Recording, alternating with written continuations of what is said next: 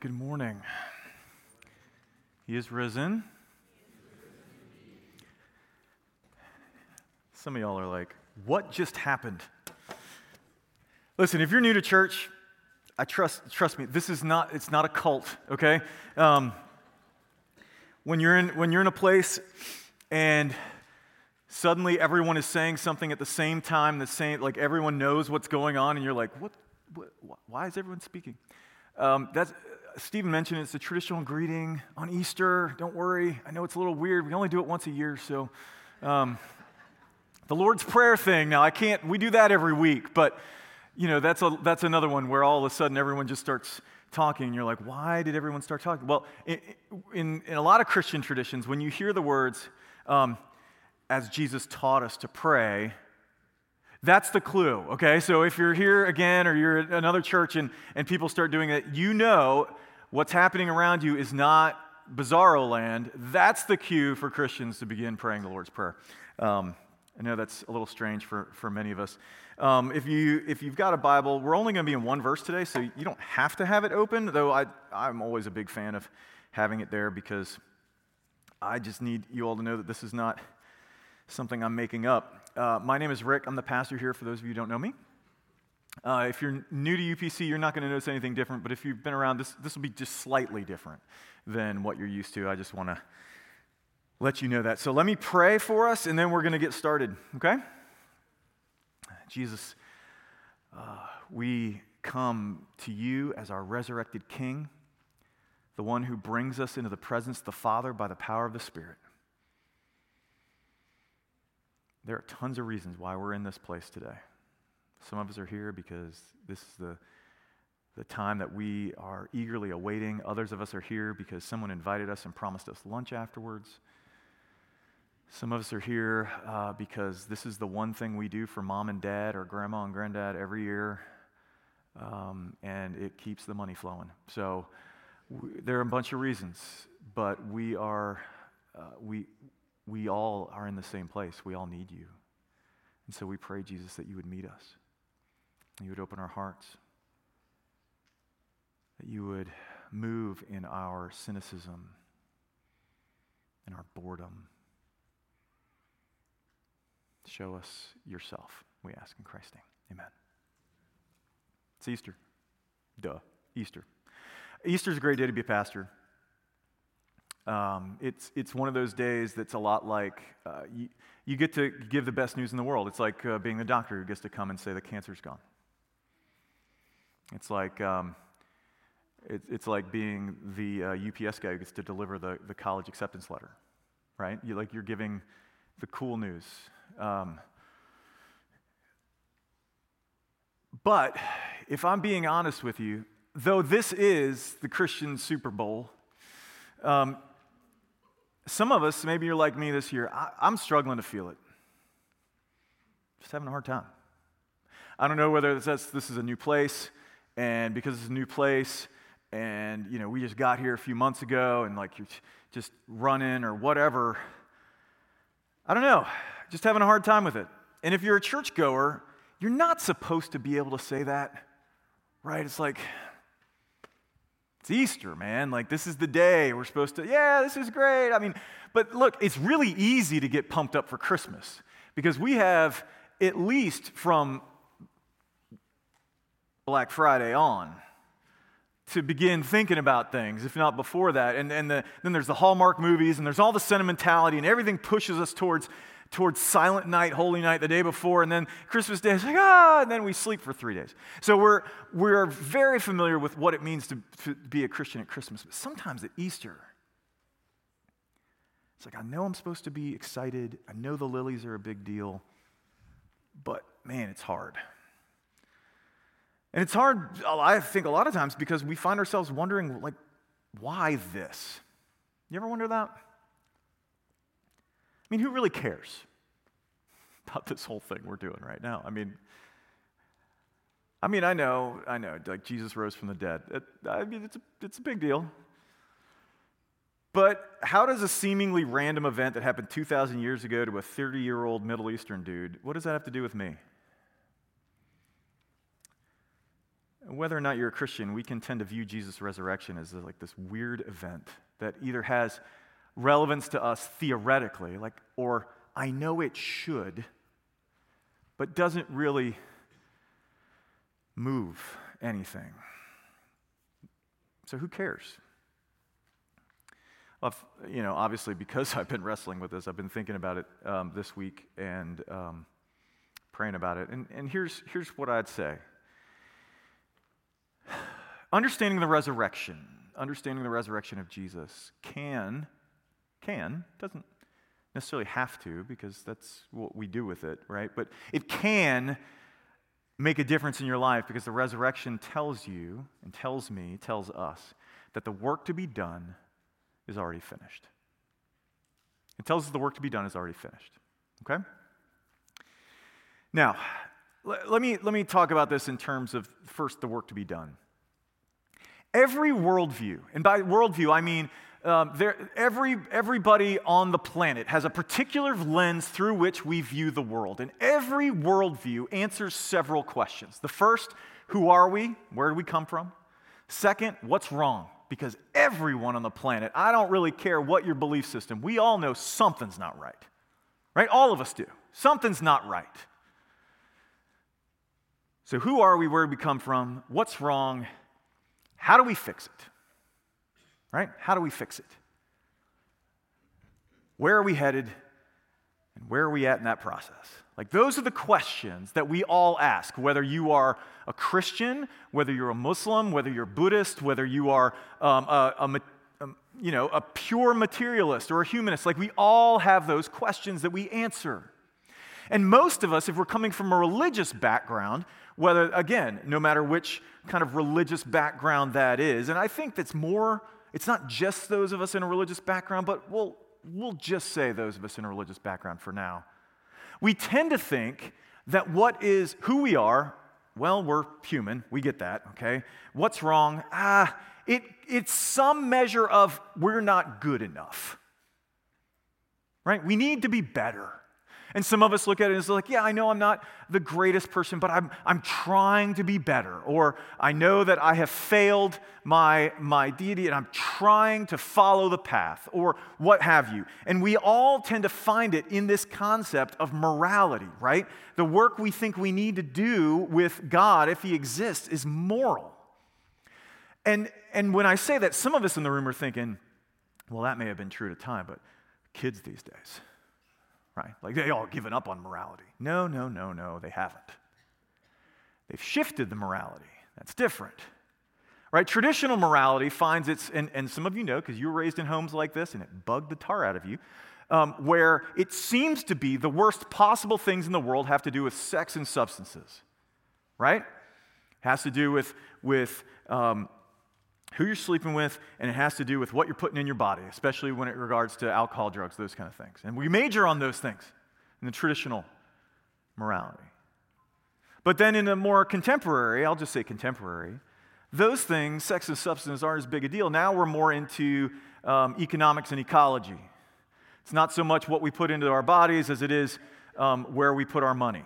It's not so much who we're sleeping with as it is how we're caring for our environment. One is not morality and the other is immorality. They're both moralities. They're just different moralities. And by them both, we tend to judge how good we are. Am I a good person? Am I a caring person? But here's the problem. Whether you're traditional or whether you're more contemporary in your leanings morality-wise, none of us are very consistent with them. Right? We all play pixie-choosies. We all love to play pixie-choosies with things. We pick the things that seem to be the most important to us, or rather, not even just the things that are most important to us, the things that we tend to do well at. Right? The things that we tend to do well at, and the things that we don't, well, they're not as important. But even when we pick the things we do well at, we can't seem to get it right all the time. So yes, I'm keeping my nose clean. I am not finding myself in compromising sexual positions. Well, Jesus said this thing about lust in your heart. Whoa. Okay, well, I mean, if you're going to go there, Or yeah, it is the moral imperative to care for the poor. What do you mean with my money? No. Well, no, that's for, I don't have the money to do that. See, what we do is we tend to make excuses for ourselves, and then what happens is we go in one of three ways, and maybe these are familiar to you, maybe they're not, but these are the directions we go.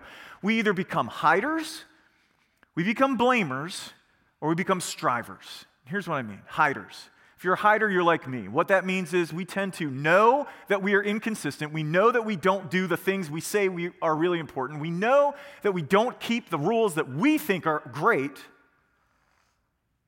but we just don't want anyone to see it. We cover it up. We talk to people like this. Well, yeah, I used to deal with this. I'm so glad that's out of my life. We don't really open up to what other people in our lives. We don't want them to know us. We're afraid of what would happen if they know that we're as inconsistent as we know we are. And so we just hide. We hide from people. Internally, we're a train wreck. Externally, we clean up great, especially on Easter. Others of us are blamers, and blamers are those for whom, and you know this, and those of you who are around blamers, you know because it bugs you. Others of you who are a blamer, you bug people. I love you. You bug people. Because nothing is ever your fault. You come in, maybe you're driving home from work, you've got young kids. Let's say you've got young kids, you're driving home from work, and you come in, and they meet you at the door, and you just, and then you go, you don't understand the day I've had, and the people who cut me off in traffic, I hate Florida drivers, and blah, blah, blah. Not my fault. Okay, listen. Did I fudge the numbers on that report? Listen, you don't understand. I've been under a ton of stress. Sometimes things happen. It's not my fault. This person gave me bad data. I don't know what to tell you. You know what? You really should go take this up with so-and-so. It's never our fault. We know. We know it is, but we don't want other people. So what we do is we deflect. We keep it off of us. Because so long as it's off of us, if it's on somebody else, that's their problem, but it's not on me. Right? So we're hiders, we're blamers. And then there are the strivers among us. The strivers among us, these are y'all type A folks, right? For whom, when you know that there's something you need to do, you work your tail off to get there. And man, you know what? You know you're not consistent with it, but you're way better than Brad. You do really well. You're doing all right. Sorry, Brad. You're doing all right. Brad's like, what did I do? I'm sorry. And as you're striving, you see people who aren't working as hard as you, and things seem to be going well for them, and it makes you angry, right? Strivers. Hiders, blamers, and strivers. But we all do that in a response to the sense that something is not right, something is wrong with me, and I need to be better. And how do I be? There are a bunch of different ways we do that, but how we deal with the fact that we don't do it right is we do those things. But here's the problem. I know all of us think that what we're supposed to do is make ourselves better. I know this, but the problem is the Bible, look, you're here in a Christian church this morning, and you don't have to believe a lick of what I'm saying, but as you're here, I want you just to understand what we would say, right? The Bible actually paints a completely different picture from that. It answers these questions of who are we and what's wrong and all that stuff. It answers them completely different. See, first and foremost, it answers who we are by saying we're created by God. We're created with dignity, to be in His image, to be in a dependent relationship with Him. What does that mean? It means God, we believe, is the source of all life, all hope, all meaning, all value, everything. He is the only independent creature in all of creation, the only one who doesn't need anything. And He created us not to just kind of spin the top and then let us go. He created us to be in relationship with Him. How do we know this? Well, even one of the things when we're stuck in our morality and stuck in our I have to be better. Someone during Jesus' day was stuck there too, and he asked Jesus, said, what's the greatest of the commandments? And most of the time they were trying to trap him. But I can also see that was probably an honest question. Because don't we want to know that? I can't get them all. So can you just give me, what's the most important? And Jesus, he's like, all right, I got you one. Here it is. Love the Lord your God with all of your being. And now, the person in the time is thinking like, well, hold on. And maybe you're thinking this too. Wait a minute. Love? How am I supposed to do that? Like, this is breaking this whole contractual thing I have going on. I want to know what I'm supposed to do to get in good. I want to know how I'm supposed to be to get in good. And you're telling me love? I want the checklist here. Give me the rules that will work, not love. I don't know what to do with that. It's like you go to buy a house and it's like, here's the house. Now all you have to do is love your bank. How do I know if I'm doing it? How do I love my bank? I don't know. Sorry if you work for a bank. The point is this. They're coming to Jesus with what are the rules, and Jesus saying, you're not understanding, it's about a relationship. You're supposed to be in relationship with God and to love him with all of your being. Because that's what we were made for. But the problem is that something has happened. And don't get me wrong, the Bible does give us a morality. I'm not stupid. I've read the book. Like, I get it. But that's secondary to this other thing, okay? What God wants is quite different. We were made for a dependent relationship with God. But the place we're in the story is different because right at the beginning, we decided, because we believed a lie, the lie that we believed was God's not for us, he's actually out to get us, and he can't be trusted. And so therefore, we turned away from him, made for dependence, decided, I can't be dependent on you. You're not trustworthy. I'm not sure what you're going to do with me. Therefore, I need to be independent and do my own thing, decide my own meaning, decide my own value, my own morality, my own.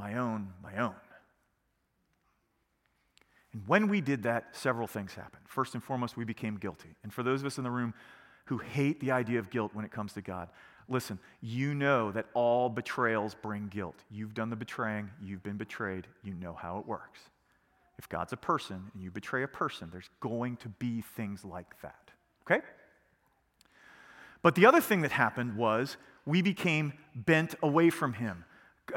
Now, instead of having to be convinced of a lie, we believe it like as an automatic. We assume it. Because trust me, there's no one here in this room that I have to kind of whisper in the ear of, maybe God's not really out for your good. You believe that.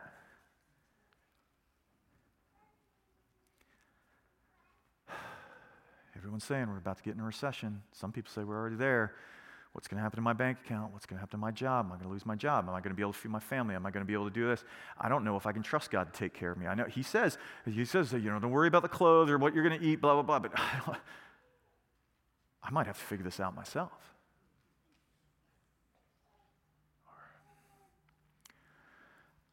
I know everyone says God has a plan for me and God's got somebody for me, and I know I've prayed all the time to God for God to give me a spouse, but the clock is ticking here and I'm waiting, and I don't know, maybe I'm going to have to figure it out myself.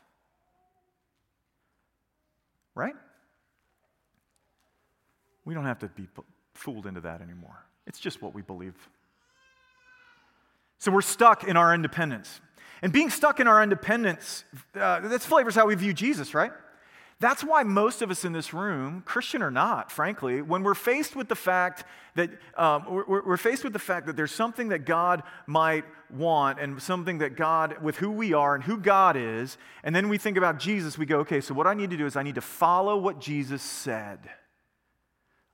That's our strivers. Or I'm going to need to take a little time to wipe some things down first, to get cleaned off before I can go to Him, because I've been hiding some stuff. I've been shifting blame from some stuff. Right? Here's the crazy thing about that. And I do mean crazy. And I know that for many of us, everything I just said is like, well, that's what Christianity is, Rick. That's following what Jesus said, kind of getting yourself right. Isn't that? Here's the crazy thing about that. If we're made for dependence on God, and God What God wants is dependence. How are we going to make it better with him? By getting ourselves right independently. How are we going to make a dependence problem better independently? You can't, makes no sense. It's crazy town. You can't independently do the work that God requires if what he requires is dependence, can you? And that's why God's rescue plan is Jesus. This is the difference right here. If you're here this morning and you're like, again, I'm not sure about any of this. Listen, this is the difference between what Christianity says and everything else. And I know, that's a bold claim, Rick. Look, my undergraduate was in comparative religions. I actually have studied some of these things, but everything else gives you a path to follow. Some path to follow. You have a person who's given rules. Maybe he got those rules from God. Maybe that's part of the thing, but he's given these rules. Here's what God expects. Follow these pillars. Go down the tenfold path. Go on all these things. Get these things done, and then you're going to be okay. And most of us think that that is what Christianity is saying too, but it's not. Because in Christianity, it's not about what Jesus said. It's about what he did, okay? So if you have your Bibles open, don't worry about it if you don't. Romans chapter 4, verse 25, and I'm going to start with a few words right before that. This is written by this early Christian leader named Paul, and he wrote this. Sorry, that's Galatians chapter 4. Ooh, that would have been different. All right, Romans chapter 4. It says, Jesus our Lord, who was delivered up for our trespasses and raised for our justification. Okay, first, delivered up. What does that mean? Delivered up means to be handed over. It means it's generally a bad thing, right? When you're delivered up, when you're handed over, it's not for something pleasant, generally. And our trespasses means the intentional things that we have done that have broken relationship with God through our intentional fault. In other words, our betrayal. Jesus was delivered over for our betrayal of God. That all of us do. He's delivered over for that. And so here's the thing. When we broke relationship with God and that guilt came on, that guilt God called death. And there's a physical aspect to that. There is physical death, yes. Result of sin, result of the fall, yes. But there was also another part of that. Being separated, bearing the weight of our betrayal of God forever. That's what the Bible calls hell. And so for Jesus to be delivered up for our trespasses means that when he hung on that cross between heaven and earth, just rejected by both, he was bearing for his people, he was bearing for us the weight of our betrayal. That's what Good Friday is about. Right? When we talked about that, if you were here for our Good Friday service, there's this point in the service, which is readings and music. There's this point in the service where the congregation is part of the readings. They respond as that crowd that was crying out to crucify Jesus. Because we rejected him too.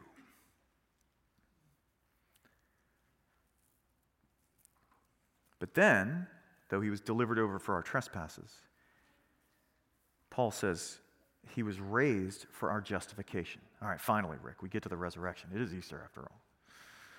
Well, that word justification, it's a really technical, churchy term. It means being in the right. It means being in the right, okay? Being made right. Being made right with God. So how does that work? I mean, God could just say, well, whatever, okay. Oh, look, Jesus died. Whatever about sin now. I'm good. That's not the way this thing works, right? That's not the way relationship works. So how, if this is a relationship, how does this work? Well, it has to do with the fact that, yes, Jesus, when he died on the cross, went to the cross as a guilty person, which is weird because he didn't do anything wrong. But both parties involved, there are two major parties involved, right? The first, primarily, is God. And we've already talked about that. Delivered for our trespasses. Okay? The second, of course, was Rome. And Rome's reason for killing Jesus had to do with the sign that was above his head. King of the Jews. made a false claim. He died for making a false claim. And then, on Sunday morning, God raised him from the dead, which means that for the Romans, nope, he is king. You said he was guilty, I say he's innocent because he is king. You think he's a false king, he's not, he's a real king. But not just that, he died for our trespasses. But if death is a consequence of sin, Jesus had no sin. So death could not hold him because death had no claim on him. He was not guilty, and he was raised as being not guilty. So the logic in this is that the resurrection is about the fact that he is not guilty of either of the things that he was convicted for, that he was killed for. He's not guilty of sin. He's not guilty for a false claim of being a false king. It is both God's not guilty verdict and his declaration that sin has been dealt with. But here's the thing. That is all theory. Great, Rick. Good for Jesus. What about me? What does that have to do with me? So now what do I do? Well, it's when we talk about this in the Christian faith, we talk about faith in Jesus. And faith in Jesus, you've heard me say this if you've been here. If not, you're about to. Faith in Jesus is about the fact that we place our faith in him and we are united in him. What is true of him becomes true of us. He died for sin. Our sin has been dealt with. He was raised justified, not guilty. So are we. That's what it is. See, and this is, again, where it becomes different. It's not about what we do. It's about what he has done. It's not about following a ruler. It's not about following a rule. It's about trusting in him. The problem is that a lot of us, Christian or not, we have a lot of knowledge about Jesus. Some of us in this room have been going to church for as long as we can remember. We did all the Sunday school stars. We got the perfect thing. We've done the Christianized version of Boy Scouts or Girl Scouts. We did all the things. We've been to every VBS. Perfect attendance. We can recite catechism questions. We know all the answers at Bible study. People don't like being in Bible study with us because we answer all the questions. So when there's a question asked, everyone just waits and they look at you. Go ahead, We know all of that, but we don't really know Jesus.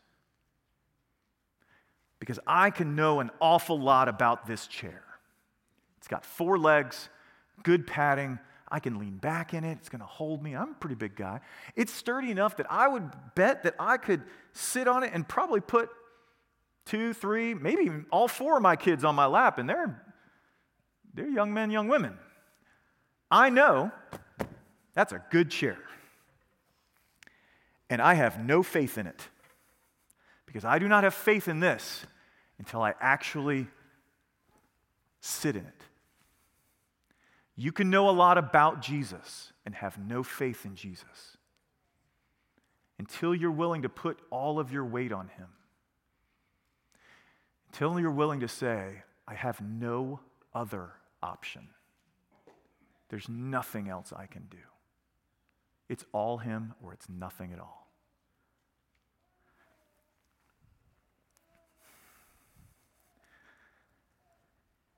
So how do we respond? Well, if you're here this morning and your life has been characterized by hiding, blaming, and striving, can I ask you something? Aren't you tired? I know what it's like to spend most of your life hiding. I guess at this point in my life, it's no longer most of my life, but it was a lot of my life. Aren't you tired? Aren't you tired always worrying that someone's going to find out? That you're not who you say you are? You're not as good as you say you are? You're not as clean as you say you are? That you actually blow it a lot? Aren't you tired of wondering what it's going to be like when someone finds out what they're going to do with you? I bet you are. If you're a blamer, You know how hard it must be? It's got to be hard. Because I know that you don't blame because you think you're the greatest thing ever. I know you blame because you're terrified that you're the worst. And you just don't know what'll happen when everybody else knows that you're the worst. You learned, I don't know where, maybe it was in your home, maybe it was in school. You just learned that the worst, they get abandoned. You don't want that. Aren't you tired? And if you're a striver, whew, man, it's hard. How much is enough? How much till you know that you've done enough? What might it be like to not get angry when someone else seems to succeed and you know they're not working as hard as you?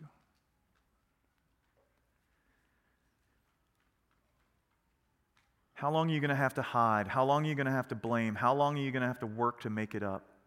Let me tell you something. God's not asking you to. Look back at that verse in verse 25.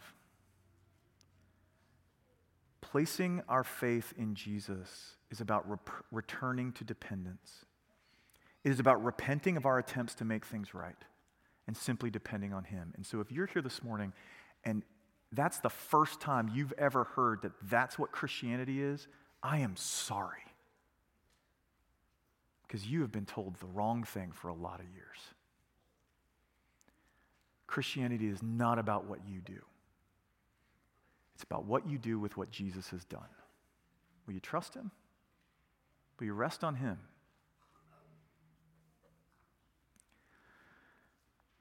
Now, if you are a Christian this morning, the temptation is right now is to think that this doesn't much apply to you. I know. I mean, it's an Easter sermon, right? Easter sermons are for the people you bring with you, not for you, right? Person with you is like, what? Wait a minute. Let me ask you something, Christian. Where do you go when you blow it? Let's not pretend you don't. Okay? You can save that for some other time. You can hide or blame or whatever later. For right now, what do you do when you blow it? Where do you look? Because you see, for some reason, we're fine accepting this at first. We're fine with this. We go, yeah. I put myself in the seat. I'm good. Dressed on Jesus. He takes my piece of paper filled up with my stuff. He erases it, hands it back to me, and now it's clean. And look at that. Isn't it great? Until we fill it up again. And then we're left with a choice. Okay, then now what do I do with it? Do I go back to my hiding? Maybe I go back to my blaming. Maybe I go back to my striving. Do you understand that this is why everyone believes we're hypocrites? This is it. I see you. Some of y'all are nodding. I know. I know this is why you think we're hypocrites. Because when we blow it, we start hiding again. When we blow it, we start blame shifting again. We talk about Jesus. Look, some of us, this is why some of our kids are so upset at us. Because what we presented was like, yes, I need Jesus in theory. Yes, everyone needs grace in theory. You need grace because you're bad. I need grace in theory. So I'm gonna work harder. I'm gonna hide from you what I do. I'm gonna shift blame. This is why some of our coworkers are like, this guy says he's a Christian, but I guess all that means is you're supposed to be good, but I can see that he's not. I can see that he's inconsistent. I can see that she says one thing and does something else.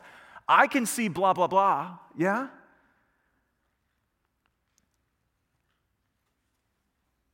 We work really hard to keep the rules that most resonate with us, and our kids and our coworkers and our neighbors, they can tell it's all baloney.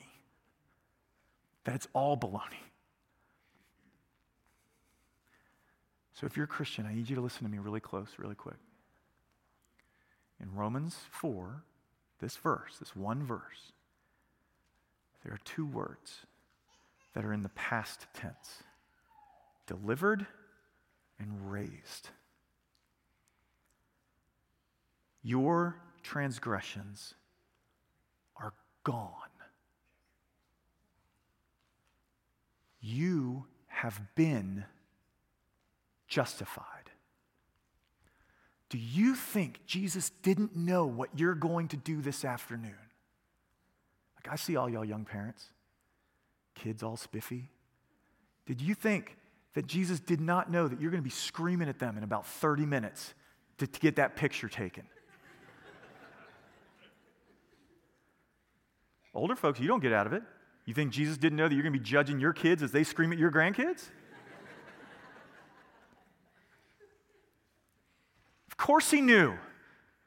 You think Jesus didn't know that tonight, on Easter of all days, you're going to be heading to a website that you know you shouldn't be going to on Easter, and you're going to sit there after you're done and go like, what was I thinking? It's Easter. I'm so terrible. Jesus didn't know. He's like, whoa, pulled that one over on me. Didn't see that coming. Good thing you had the lights turned out. Like, and now all of a sudden it's back up to you? If your problem before becoming a Christian was independence, it didn't change now. Just return to him. Just come and receive his grace. And if you're like, I'm not sure it's going to be there this time, the Apostle Paul would say, look at the tomb. It's empty. There's nothing in there. Why? Because he was raised for your justification. You're like, Rick, you don't know what I've done. No, I don't. And frankly, I don't care. Because I know what Jesus did. You're focusing on the wrong thing. He's not, listen, this is not to say that Jesus is not into us changing. What I'm saying is, he is into changing us. Stop thinking that it all comes back to you. Look to him. Just look to that empty tomb. Yes, I blew it, but you know what? He was delivered from my transgressions, even that one, and he was raised for my justification, so I can come to my God boldly, without trying to crawl on the ground or think I'm a worm. I can come to him boldly and say, no, I don't deserve to be in your presence, but I never did. Thank you that you've loved me. You've given yourself for me. This is the difference between Christianity and every other worldview. It's not about you. Hallelujah. It's not about you. It's not about me. If it is, we are doomed. It's about Jesus. It's not about his teachings. It's not about rituals. It's about Jesus. So who cares about the resurrection? Gosh, my greatest hope for all of us is that we do. So that when we get that stark glimpse of who we are, and it does come, sometimes out of left field, that we can look into the tomb and remember that the work to be done is already finished. Would you pray with me?